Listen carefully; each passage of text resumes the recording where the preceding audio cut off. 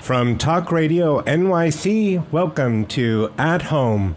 I'm David Thiergartner, professional interior designer and owner of David Thiergartner Interiors right here in Manhattan. And I guess, as of right now, a radio talk show host. I'm very excited to be here, and I'm so glad to have you listening to the very first show. There's a lot to talk about, so let's get started. As an interior designer, I'm asked a lot of questions every day. And ever so often I'm asked, what is interior design, really? And what does an interior designer do other than pick out fabrics and paint colors? Well, I decided that it's my turn to ask the questions, and I think on the very first show, that's exactly what I'm going to do. I think the big question, the big elephant in the tent question is, how on earth are you going to talk about the visual art of interior design on the radio? It's a very good question, if I say so myself. One I've been thinking about for a while, and certainly I've been thinking about it the past couple of months. But I think I figured it out, or at least I think I have, and I have two thoughts about it. One, we're going to post photos on Instagram about the conversation and subject matters that we're having here each and every week. So follow us on Instagram and Twitter, At Home with DTI. That's At Home with DTI. And take a look at some of the photos we posted tonight. The second part of that question, well, it took a while, but it kind of came to me simply because it's something that I live with and work by every single day. And that is this, that the best designs for your life start at home. I mean, isn't that incredible? Think of the thousands of meanings, and I want to talk about all of those, but think that comes from that one thought, that one statement, that one philosophy, that the best designs for your life start at home. And what is the core, the core essence of that? Starts at home. The best designs for your life start at home. So I want to unpack that. I want to explore how we get to that. I want to understand that better. And I want to understand how the interior design process answers that question. And maybe more importantly, how interior design has the ability to turn a house into a home. So, in answering that, we have to understand a couple of things. We have to understand desire, and we have to understand need and fulfillment. So desire. Is there a desire? I don't know, a wish or a want, a longing for, a hankering, I guess, in some Beverly Hillbillish sort of way? Or is it an eagerness and a determination to have a home that reflects us, who we are, and who we want to be? And I think that's pretty exciting stuff. And what about need? Is there a need for interior design? A need, really? We speak about need in human terms, the need for water or the human need for food. But I think we need more than that. I think we need beauty, and I think we need comfort. And I think we need a beautifully designed kitchen that's full of memories, and a place to sit and read that has really good, well-planned lighting. And what about a comfortable chair in an incredibly comfortable living room that sits next to a fireplace with an incredibly beautiful cocktail table and a glass of wine to talk to our very best friends? And we need a bed in a velvety, cozy bedroom with crazy good, luxurious bedding to sleep well in and to get a good night's rest so that we can conquer the world tomorrow. and we need aesthetic joy, the happiness of living with the things around us. So hang on, I'm not done yet.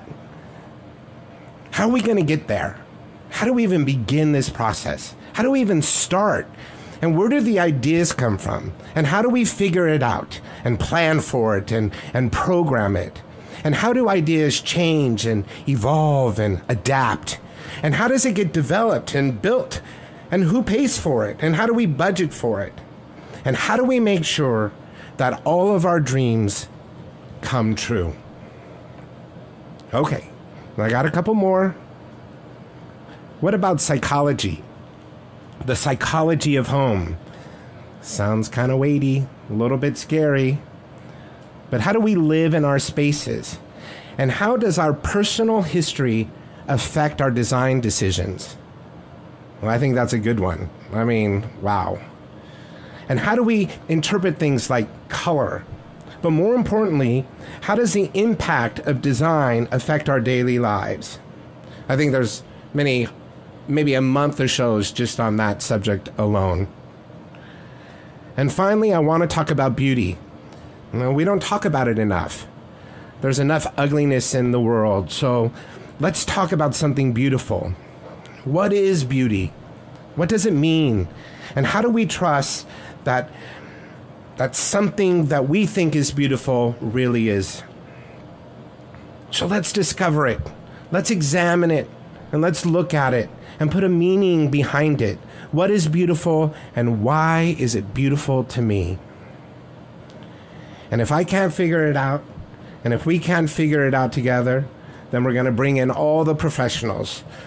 We're going to talk to the architects and the builders and the cabinet makers and the artists. And we're going to ask them what is beautiful, and how does their design process work, and how does their designs affect our homes. So I think you have a pretty good idea of what the show's about. I want to take a big, deep dive and explore the meaning and the importance of interior design. So I've eaten up a pretty good amount of my time in this very first segment, and they're telling me I need to talk a little bit about myself. Well, certainly it's my least favorite subject. I like to talk about politics, books, and the TV shows I don't watch, and my garden, things like that. And we have plenty of time to talk about my history as the show progresses. But I will tell you this. In some way or another, I was always meant to be an interior designer. And I don't know if it was because my grandparents owned a furniture store, and, I think I like to have thought that maybe I was busy arranging the furniture vignettes with my grandmother. But more than likely, I was in the back of the store helping my grandfather load the delivery truck. So I guess it could have been that. Or maybe it was the bedroom I had growing up. I had this incredible wallpaper mural of a Hawaiian beach scene. And on one wall, I had painted the color Amazon green. And on the other wall was the perfect shade lighter than that. And I had found this incredible bamboo pole that I turned into a curtain rod. And I handmade my own macrame window treatments. So I guess it could have been that. But more than likely, I got my style and my panache from an olive green and brown plaid leisure suit that I absolutely had to have for my junior high school graduation. You can see that on Instagram. So it could have been that. But I think it was something a little bit more profound. I went to see Stephen Sondheim's Sunday in the Park with George, starring Mandy Patinkin and Bernadette Peters. And at the very beginning of the show, the character Georges Seurat, the French pointillist artist, was stage right. And he starts the show by singing this: "White, a blank page or canvas, bring order to the whole through design. composition, tension, balance, light, and harmony. And like a bolt of lightning out of the sky, all of my worlds collided. My childhood, my dreams, my young adulthood, my future. And all these years later, I'm sitting in front of this microphone talking about interior design. When we come back, we're going to talk to my dear friend and architect, Kyle Page from Sundial Studios. But let's first listen to Mandy Patinkin sing the opening to Sunday in the Park with George 1,000 times better than what is rambling around in my head.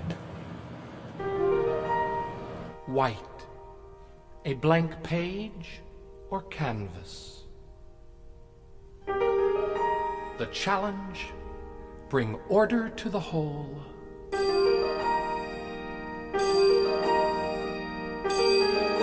Through design,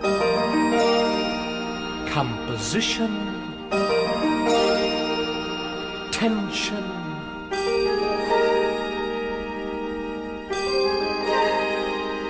balance, light, and harmony.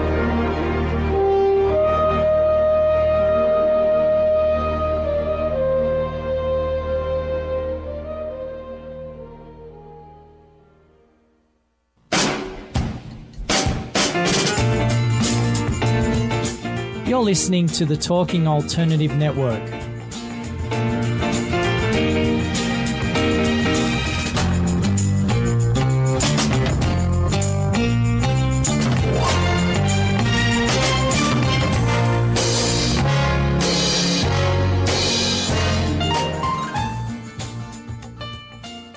You're listening to the Talking Alternative Network. Are you stuck in a rut? Negative thoughts, feelings, and conversations got you down? Hi, I'm Noreen Sumter, the Potentiator. Tune in every Tuesday at 9 to 10 p.m. Eastern Time and listen for new ideas on my show, Beyond Potential, Live Life Your Way, on talkradio.nyc. Who do you want to connect with? Are you an entrepreneur or intrapreneur looking to build your following? Welcome to our show. Follow Me Friday with Joan and Priya. Tune in every Friday at noon Eastern on talkradio.nyc. We're your digital connectors. Woo woo! What's that?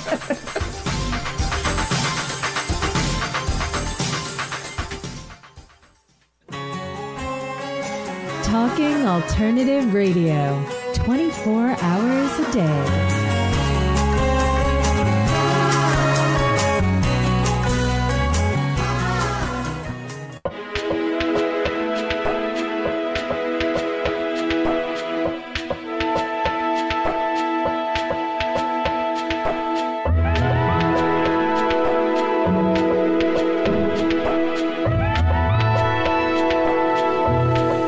Welcome back.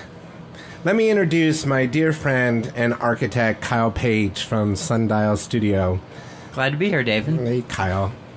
Kyle and I are going to do a little bit of a back and forth, sort of like we're having a couple beers after a client meeting.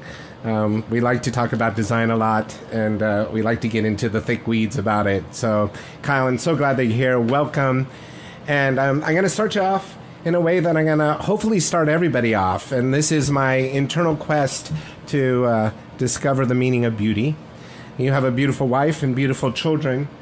But what is beautiful to you? And more specifically, what's beautiful in your home that you surround yourself with? Wow, that is a big question to start with. My first reaction, I think from a design standpoint, the things I find most beautiful, and this is a little bit off subject, you asked about my family, but I'll just say from a design standpoint, I find the things that are thoughtful and well considered to be really the most striking objects, most striking spaces. And I think that leads me, when I named my firm Sundial Studios, I've always been fascinated by sundials, and but a sundial recognizes both the place that it's at and then the larger connotation of its location on the Earth and of the location of the sun within the solar system. And so it's that balance of recognizing something so large and something so intimate and small at the same time. Wow. That is has excited me just even as a design idea. And as far as in my family in and of itself is a wonderful and beautiful thing. I'm going to help you with that because we just looked at a couple pictures of your new country home, and there's this incredibly beautiful dining room table that you did, or tell us about that because it's beautiful. Thank you. With the siting of the house required that we take down this 120-year-old sugar maple that was absolutely beautiful.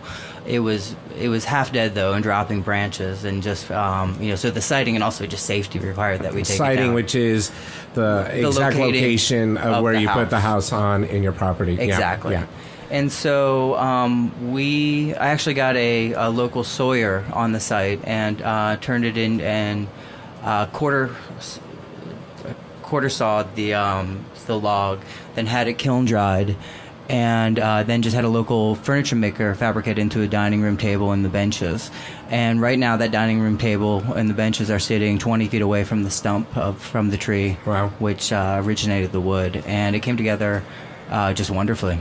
It's really interesting. It has beautiful figuring, and unfortunately there's not a picture on Instagram, but we'll add one. Yeah, but I'll get you one. What's interesting about old wood, and we don't have the opportunities to be around old wood a lot anymore, but the figuring or the graining or the character of the tree, and when it's over 100 years old, is a masterpiece unto itself. And I think that table is absolutely drop dead from that standpoint. Yeah, it has some wonderful dynamic figuring in it. That was a total surprise. I came in. Yeah, how would you know? You'd have to. Yeah, we had to undress the board in order to kind of discover that. Yeah.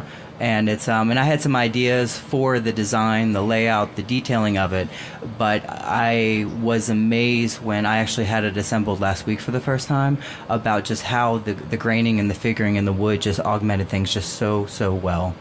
Awesome. What was the first thing that you said about what you thought was beautiful, from well thought out and conceptual? Thoughtful and well considered. Thoughtful and well considered, which is a beautiful statement unto itself, and it's an interesting thing, I think, talking to an architect versus an interior designer from the standpoint that, what's beautiful to me, and I have a couple different ideas right off the top of my head, what I think is beautiful in my home. One is this amazing Weller pottery collection that I have from like 1910, 1920. I absolutely adore it.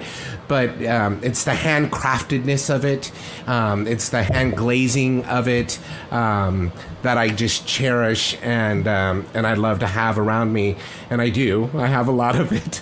So I have a lot around it. But it's not at all the same considered idea of beauty that you just mentioned. So I find that just to be an interesting contrast. I think I gave you a more conceptual answer and not a specific one. I will tell you another beautiful thing that I have in my house. Which is this collection of drawings. And they go back as early as 15th century. I was really lucky to get a couple of those. Yep.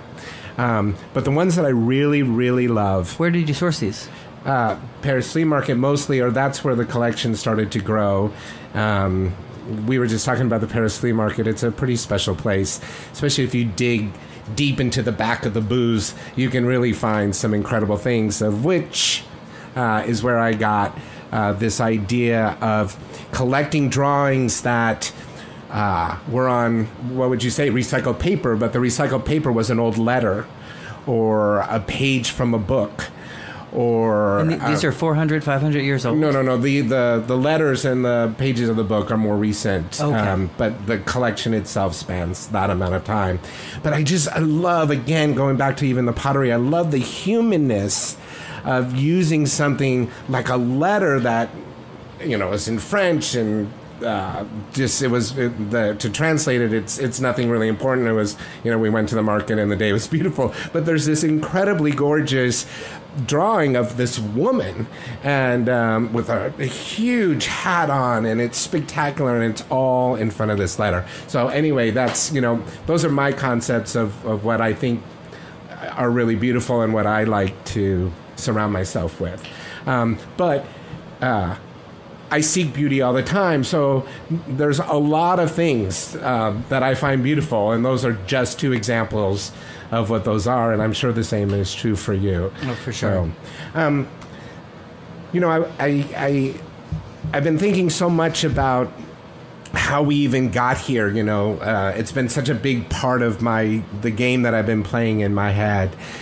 Design, interior design, and stuff like that. So I was trying to remember what my my first quote unquote design was. Do you remember what yours was? I'm going back a lot further than you are, so hopefully you'll remember. I kind of fell into architecture, not entirely, but a little bit by accident. I entered college into the engineering degree and then transferred through just because the engineering wasn't sticking. And and I tell you, I count my lucky stars I ended up in this profession, because it is, I think me and you as well are in the profession of making beautiful things, and there's nothing finer. But I would say that it really... I graduated and was designing skyscrapers. I was designing, urban parks. I was and then ended up and just kind of went across a wide gamut within the profession. And then when I opened up my office 10 years ago, I think that's when I really would say it was my first designs, the ones that I owned. I definitely contributed throughout the years, but the ones that I really owned and, developed and was fully accountable for and was responsible for was really just about 10 or 12 years ago. So before we first met, you had just finished an incredible series of cabins in Maine, was it? Yes. That were outstanding. But we did, our first design together was technically difficult. We tried to make a duplex from a new construction on the Upper East Side. And to make that successful, we had it cut into the structural floor. Yeah, it was a new, what was that, 30-story building on the east side. And we had to cut a hole between two apartments above and below each other in order to install a connecting stair. And was incredibly difficult. We had to enlist the structural engineer that designed the building. Built the building, yeah. And he was a crusty old fellow. And but we were able to get a small opening in that we were able to squeeze the smallest code-compliant stair possible within, and also detail quite well. Yeah, it looks great. Yeah, there was a lot of metal. Do you have that photo up? No, we can add that, but that would be a good idea. But there was a lot of wonderful metal details to that stair because it had to affix itself. Anyway, that's a wonderful first design that you and I did together. And that was 12 years ago, I believe. Yeah, wow. So what was your first design? Oh my gosh. So nowhere near as elegant as any of that, and I'm sure my family will get the biggest kick out of it. But I think honestly, I created a pond in my backyard, so I did the whole thing, dug the hole, did the cement. I remember distinctly thinking that I had to paint the cement blue to make it look like a pond. And then I remember it sounds like an LA decision. Yeah, it does. Yeah, it was that color blue too. And then I needed a waterfall, and I was mad at myself because I didn't think that I needed a waterfall, and so you could see the hose to the waterfall and the pump in the pond, and then the electrical cord, and that all made me kind of crazy because I couldn't figure out how to hide it. The end of the story is that I filled it with goldfish or whatever, and I woke up the next morning to see how my beautiful pond was, and all the goldfish were gone. So how old were you? About 9 or 10. It was my first design failure, maybe, is well, may you have many, many more. How we look at it, yeah, it is a part of the process. Let's think of something else. When did you know, and what was it what was it specifically that made you interested in architecture and design? Or was there something that happened, or did you see something, or Oh, I think I've always really enjoyed the complexity and understanding the complexity of how things come together. And I like to say that I think successful architecture is finding elegant solutions to complex problems. And I don't mean problems with a negative connotation, but complex situations. So repeat that, because that again is a beautiful statement. Finding elegant solutions to complex situations. And be that program, be that site-specific elements, be it the politics of a co-op board, whatever it may be. But finding that that solution that balances against all those points. And I think conceptually, I think I've always been attracted to that kind of that problem solving, and I think it's a type of problem solving that is kind of at the base of all, I think good design as well. Very well said. When I talk to the kids a lot, I always speak about confident moments that direct you or indicates to you that you're in the right direction, I should say. And I was fortunate enough to be a retail buyer in a large home furniture store here in Manhattan. And every week I had the opportunity to see things that I had developed or designed or merchandised or had something about changing something or adapting something for my customers in my store, and the confidence of seeing that sell quickly and knowing that I was understanding who my customers were and what I was trying to do gave me a tremendous amount of confidence. And I was able to do that for a long period of time. So I was really able to stretch my experience and my knowledge and my technical skills. And so that's sort of the first thing that gave me a lot of confidence. And I think, and even the projects that we've worked on together, I'm still amazed that, for a project to go from conception to completion, it can be 1-2 years, even more. And I think at every time that, to see something of that scale, go through the fruition through that process to a beautiful thing at the end of it is a wonderful, wonderful thing. It is. It's one of my most favorite things about what we do is to have that initial visual concept in your head of what this home's going to look like.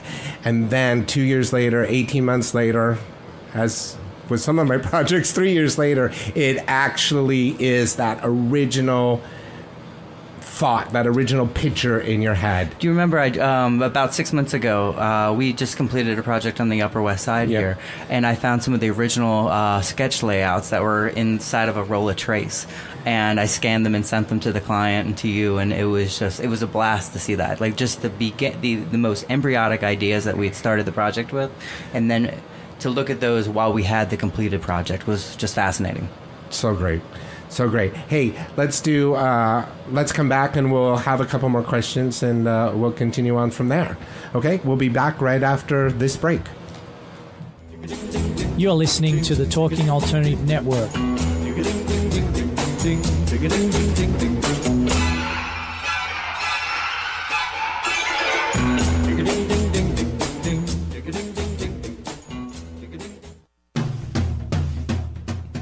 Are you into comics, movies, and pop culture at large? What about music and TV?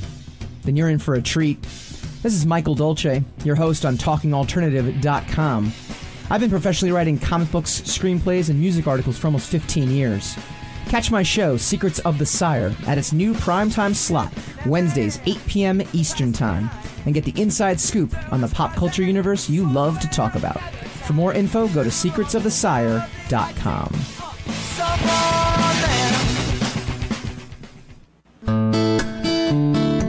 Are you feeling unhappy with your body, shape, or size? Ever feel out of control with food? I'm Elizabeth Tripp, your host of Nourish the Soul. Join me to uncover the root to these imbalances and discover a permanent solution to living a healthy life. Join us every Wednesday at my new time, 7 p.m. Eastern Standard Time on talkradio.nyc.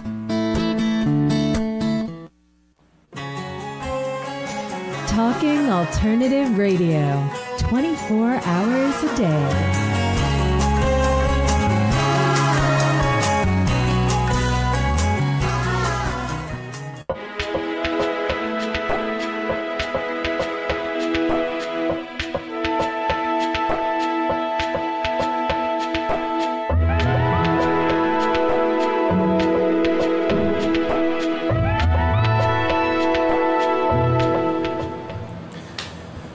Hey, Kyle, do you want to answer a couple more questions for me? I would love to.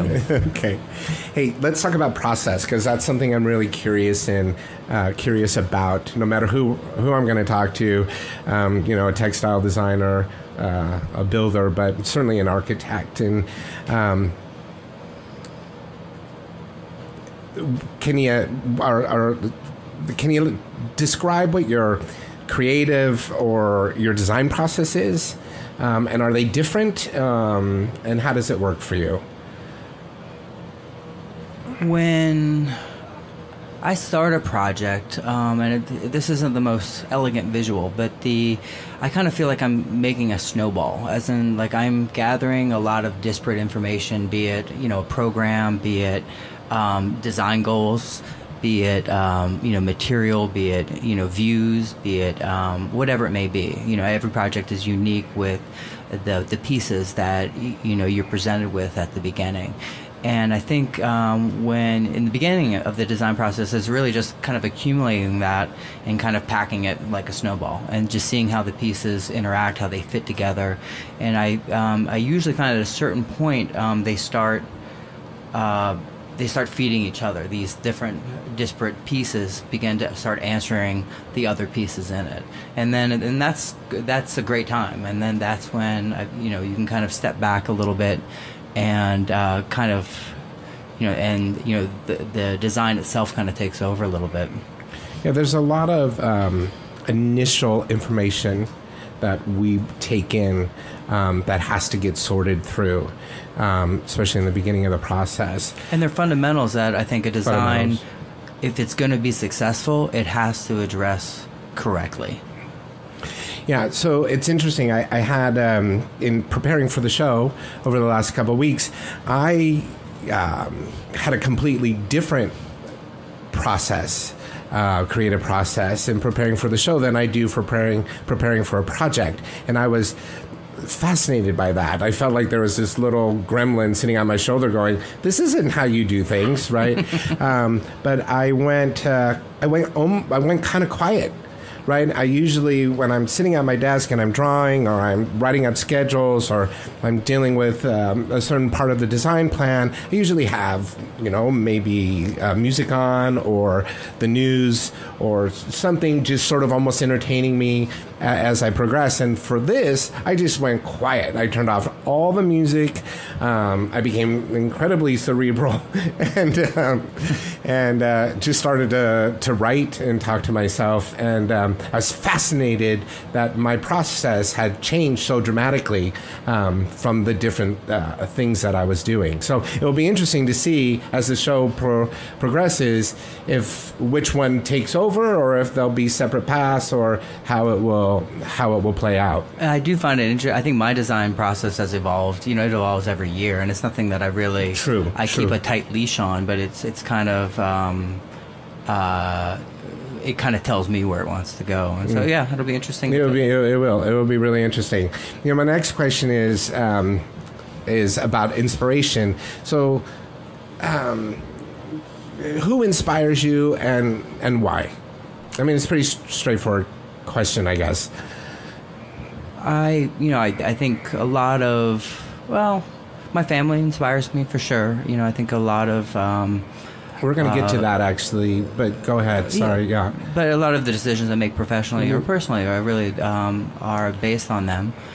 But as far as as design goes, I wouldn't say I have an architect. There are so many architects that have done so many great things. There's some architects that have done some bad things as well. But but I can't say I'm one that has a favorite architect. But there's myriad architects I enjoy in different ways for their use of material, their use of a form, or whatever it may be. But I think Taro Ando is one, Peter Zumthor is one, but more than I could really recount.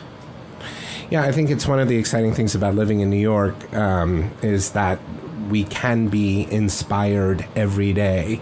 Certainly it's important to me, and I can't imagine maybe not living here for that reason, that you can turn a corner. It's funny in New York, let's say I was working on a bathroom and I couldn't figure out, how to do a return or a corner or whatever. And you turn the street and all of a sudden, 30 feet high, there's this perfect, example of how you should take care of that in your design of, the master bath in Connecticut. And I do that frequently. A lot of times I just park a question in my head and let it simmer there for a week. And generally I will come across a solution that I would not have, even seen had it not been parked there.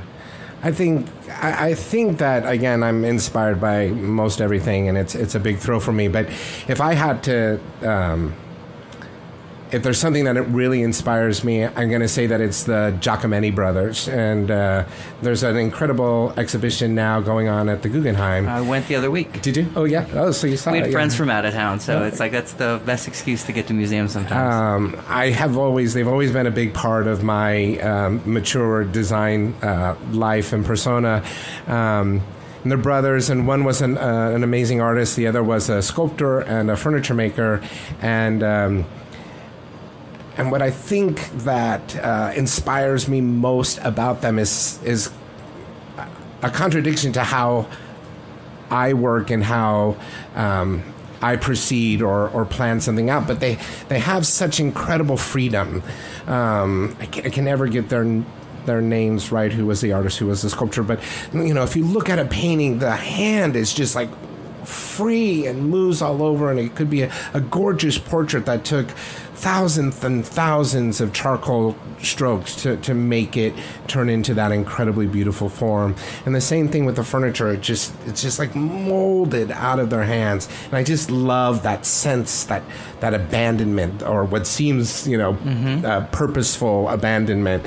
And so they inspire me a lot. And when I get stuck or I get in a corner, I flip through a couple images of the Giacometti brothers to get me revved up again. And you say that's in contrast to some of your work? Well, I think kind of like how you were answering before, we start every project sort of rigid. There's rules, and there's, we're trying to hit budgets, and we're trying to, make sure that our timing is right, and that, there's certain kind of rules. And so we can get stuck sometimes until there's this moment that allows the creativity to come back over the form of what the project's going to be. Right. And that flip to the vision of that process, can be tricky sometimes, so that's how I respond back to them. Let's talk about your house, and you brought up your kids and stuff, and it's the you have a 2-year-old and a 4-year-old that are absolutely adorable, but so you built this weekend oasis, let's call it, and you have these small children. It's absolutely a beautiful, beautiful home. But thank you. How did that play into your process? Your own children, what they need, what has to happen in your house, and so how did that speak to you in designing it? We bought 19 acres up near Ellenville. It's about 2 hours away from New York City. And it was vacant land. And I tell you, going up there with my kids was to see it through their eyes, to see where they gravitated to, where they played on the land was just so vital. And then it has a 1 acre pond on it, and just from seeing their response to it, we ended up locating the house on the north side of the pond, where you get all of the sparkle of the sunlight off the pond. And then a lot of the design too is based off of just the inside outside kind of relationship, where we the whole south end of the gable form is glazed, and just have this wonderful relationship with the interior and the exterior spaces. And so it was kind of, and it was a lovely opportunity for 2 reasons. One is, I lived in Telluride, Colorado before I moved to New York City, and which is about as different as you can be from 2 locations. It sure is. And the work I was doing there was mainly custom residential in a mountain vernacular, mind you, but I found it was the work that I really enjoyed the most was doing custom residential. So it was an opportunity, one, for creating a place for my family. And one of the best joys of living in New York City is getting the hell out of here every now and then. And then secondly, I love my gravel driveway. Exactly. Yeah. And then secondly, it was an opportunity just to kind of create a platform to do similar type work. And Right. so, we just got the C of O last week. You know, it's still it's brand warm new. from the printer. And we were able to spend all week up there last week, and it was just lovely. And to see my kids running around, what was an idea for a year and a half, you know, and it's for the first time was just incredible. It's really important, I think, for all of us, or certainly who are in the custom home business, to build our own homes. And the learning. The learning, you know, you have a lot more patience for your clients. Oh, yeah, it does. Right? And yeah, the it teaches litmus. you a lot. Yeah, it teaches you a lot. And you had a modest budget, I guess, is maybe the best way to say it. And you picked some incredible materials to fall into that category of not spending too much money on the form. And you did that incredibly well. The house sits on the property so amazingly beautiful. Yeah, I think the two most successful aspects of that design was the materiality, where it's just raw concrete, it's Corten steel. Corten steel. Corten steel is a type of steel that is designed to rust and have the oxidized, rusted. And it already has, hasn't it? Pretty much. We're about 80% there. Yeah. But then that oxidation protects the steel similar to a paint and can even exceed paint. Sort of like the Statue of Liberty, but not made out of copper. Not made out of copper. But the idea copper that is about the patina 8 times more protects expensive. it. Yes, exactly. Yeah. But that it was a cost-effective material, which was very fortunate, just because of some budgetary considerations. But it blended so well with the site and the palette of the site, and then also with the other exterior cladding materials. So it's so interesting, and we have. You use 3 materials as the core element of the house, and it was repeated and used in large frame. But the project that we just finished together, we kind of did the same thing. We used 3 basic materials to speak throughout the house, and or the apartment, and it's a fascinating place to walk into because there's a simplicity to the elegance of the design, and that's an amazing equation to sit on and to figure out and to have it be so successful. Don't you think? I mean, I still respond to it every time I walk in. That was a fun project that we just wrapped up. And that, this was an apartment renovation and a pre-war building. Was it, I think, 1,800 square feet. It was a 2-bedroom, 2-bath. But then we renovated, maintaining a lot of the pre-war detailing, but then did a pretty modern wash through it, where it's mainly walnut paneling and then concrete tiles. And big, large format slab almost of pre-stained concrete tiles, and the combination of the walnut. And then I think what was really, we did these big decisions with the simple material palette, but then I think your interiors, it played off that so well. Yeah, well, we tried, right? Yeah, tried to blend it out. Listen, we're almost done with some of these questions, so thank you, but do you mind sticking around, and we're going to take some questions off of Twitter. Oh, sounds great. Can you help me answer a couple of those? Oh, we'd love to. So we're gonna do that, and we'll be back in just a few moments. You're listening to the Talking Alternative Network.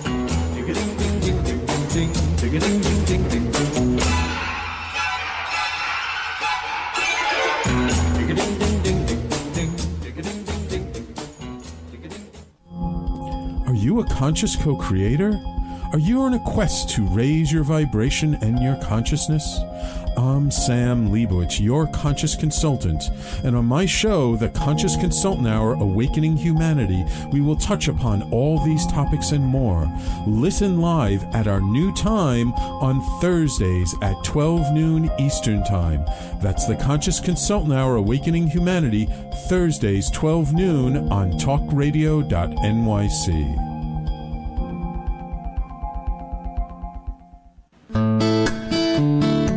Are you feeling unhappy with your body, shape, or size? Ever feel out of control with food? I'm Elizabeth Tripp, your host of Nourish the Soul. Join me to uncover the root to these imbalances and discover a permanent solution to living a healthy life. Join us every Wednesday at my new time, 7 p.m. Eastern Standard Time on talkradio.nyc.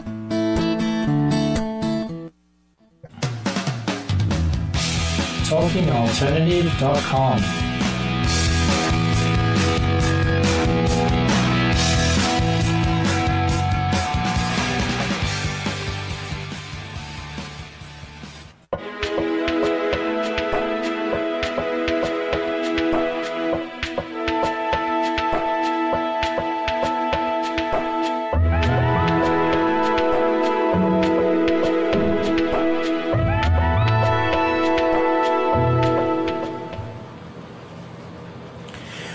Hey, so we got some questions from Twitter, so let's try to see if we can knock a couple of those out. Here's the first one. It's from GH City Girl, and it says, "Congratulations on your first show. Thank you so much. And I'm currently purchasing my dream house and have been wondering, how do I even begin the design process?" So that's a good question, and certainly something the show is going to explore over and over and over again. I mean, I really want people to understand the whole beginning of setting up a new design, a new home, whether it's an apartment or a house. But for me, because she hasn't, from reading the question, she's beginning the purchase of her dream house. She has a lot of time, and so to me, I always advise start writing lists, and if you're not doing it on your phone, carry that pad and that pencil everywhere you go, your car, next to you in bed, because you wake up in the middle of the night and you have a thought. And don't edit yourself at all. Just literally write everything down. Don't be embarrassed to tell the design professional, the architect, or the interior design, everything that's on your list. And then the other thing, of course, is just picture. Save them in Pinterest, save them on your photo album, cut them out of the magazines when you're in the doctor's office, like we all do. And just show and tell. And it's a tremendous time saver, and it really allows the process to get off to a really good start. Do you have any thought about that? Yeah, I recommend cutting out images from magazine. And even if it's something that you don't want or it's something that you don't like, it still can be very informative, because essentially, and it's a good place for a designer to come in and begin to collage, some of these ideas, some of these very separate and disparate things into, a finished idea. Yeah, right. Let's see what else we got.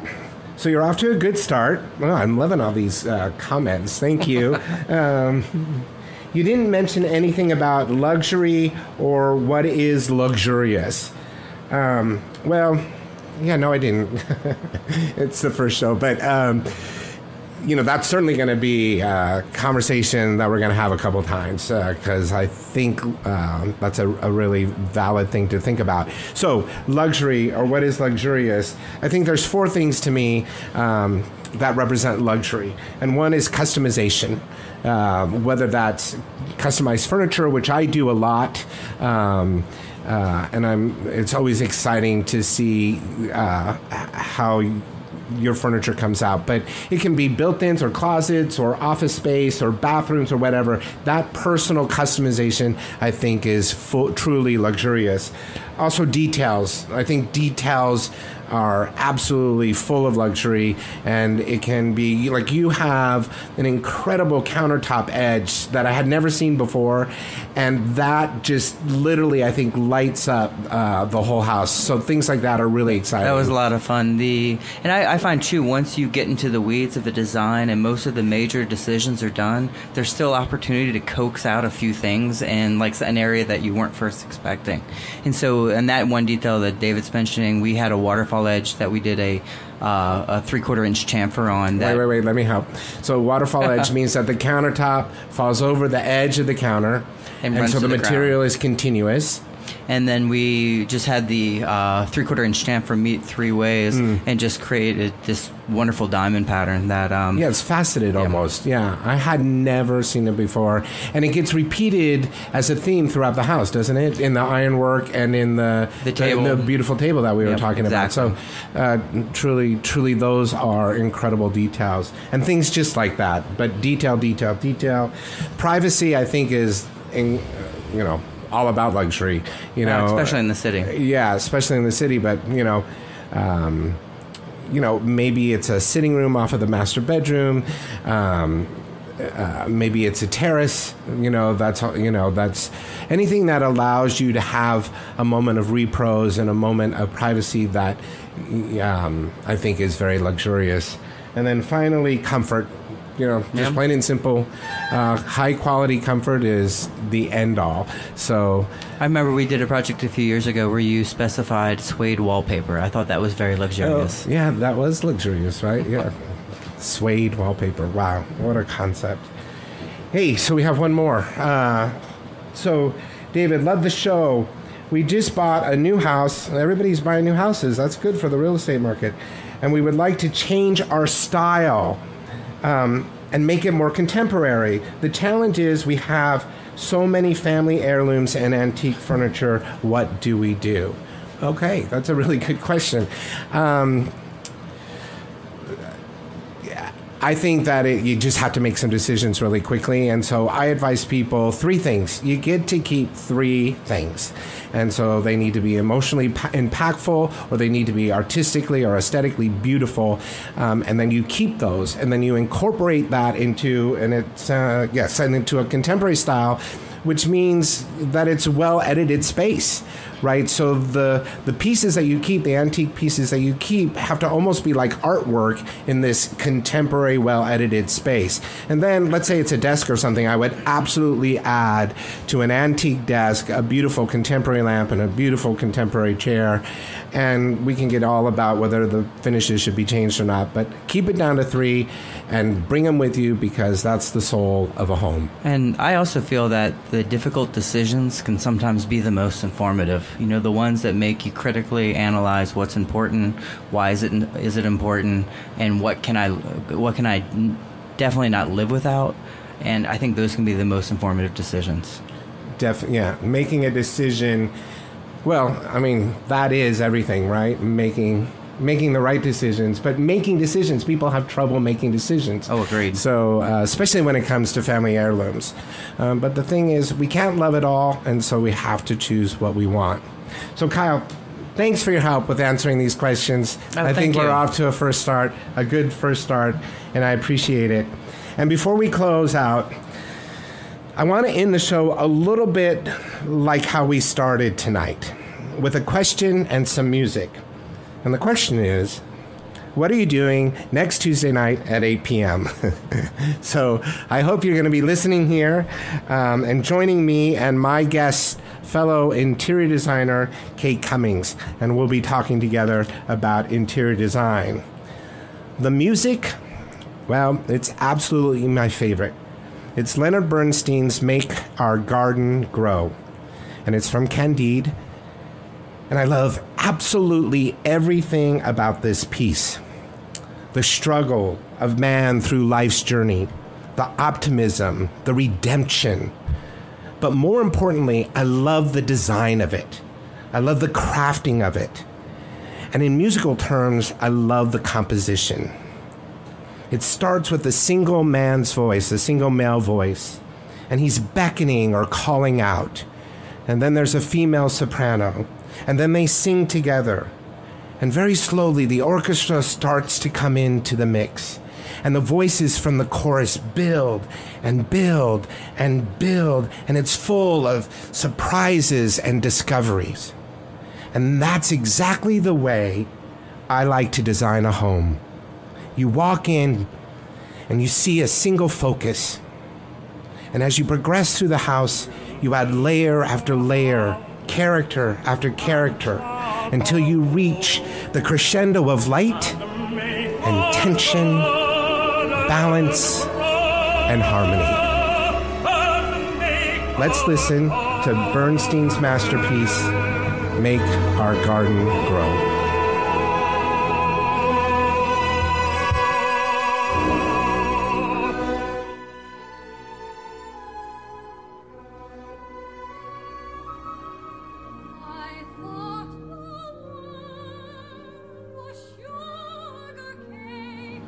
Kyle, I want to thank you again for being here on my very first show. I really appreciate it. You made it so much easier for me, and I'm very grateful for that. And I promise the next time we do this, we're going to have a couple beers sitting in front of us. You got a deal.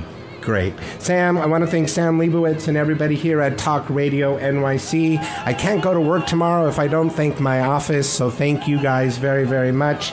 Schoolhouse No. 6 Productions. I couldn't do it without you, and I wouldn't even want to try. I got to give a special call out to my incredible nephew, Benjamin Keegan, for my theme music. Ben, thank you so much. Don't forget to follow me on Instagram and Twitter at Home with DTI. And why don't you take a look at my website, davidthiergartnerinteriors.com. That's I before E, interiors.com. Stay tuned to the Noreen Sumter Show, Live Life Your Way. And until next time on the radio, remember, the best designs for your life start at home.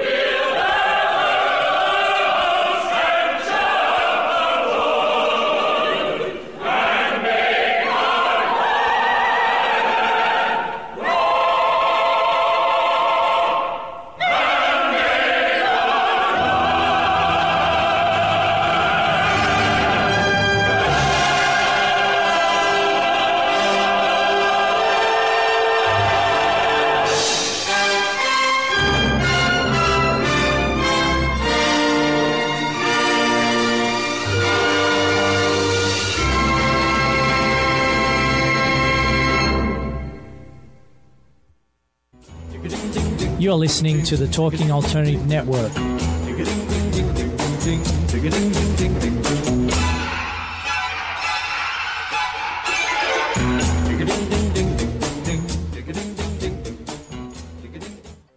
You're listening to the Talking Alternative Network.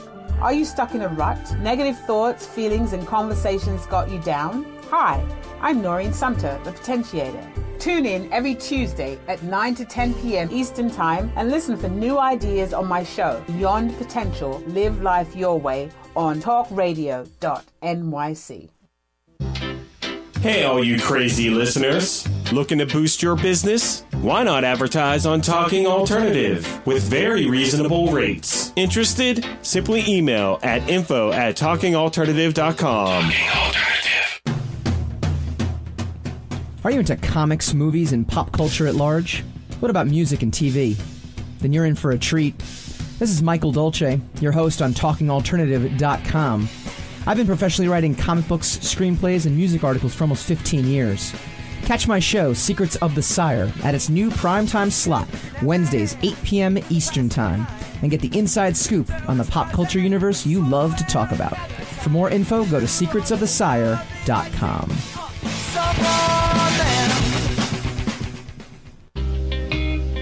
You're listening to the Talking Alternative Network at www.talkingalternative.com. Now, broadcasting 24 hours a day. Talking Alternative.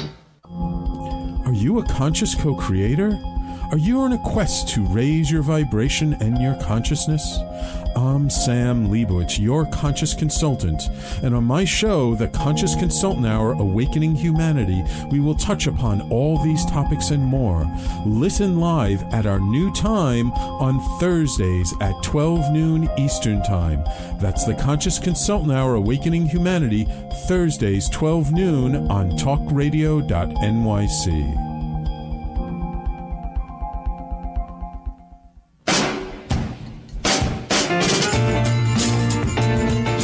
You're listening to the Talking Alternative Network.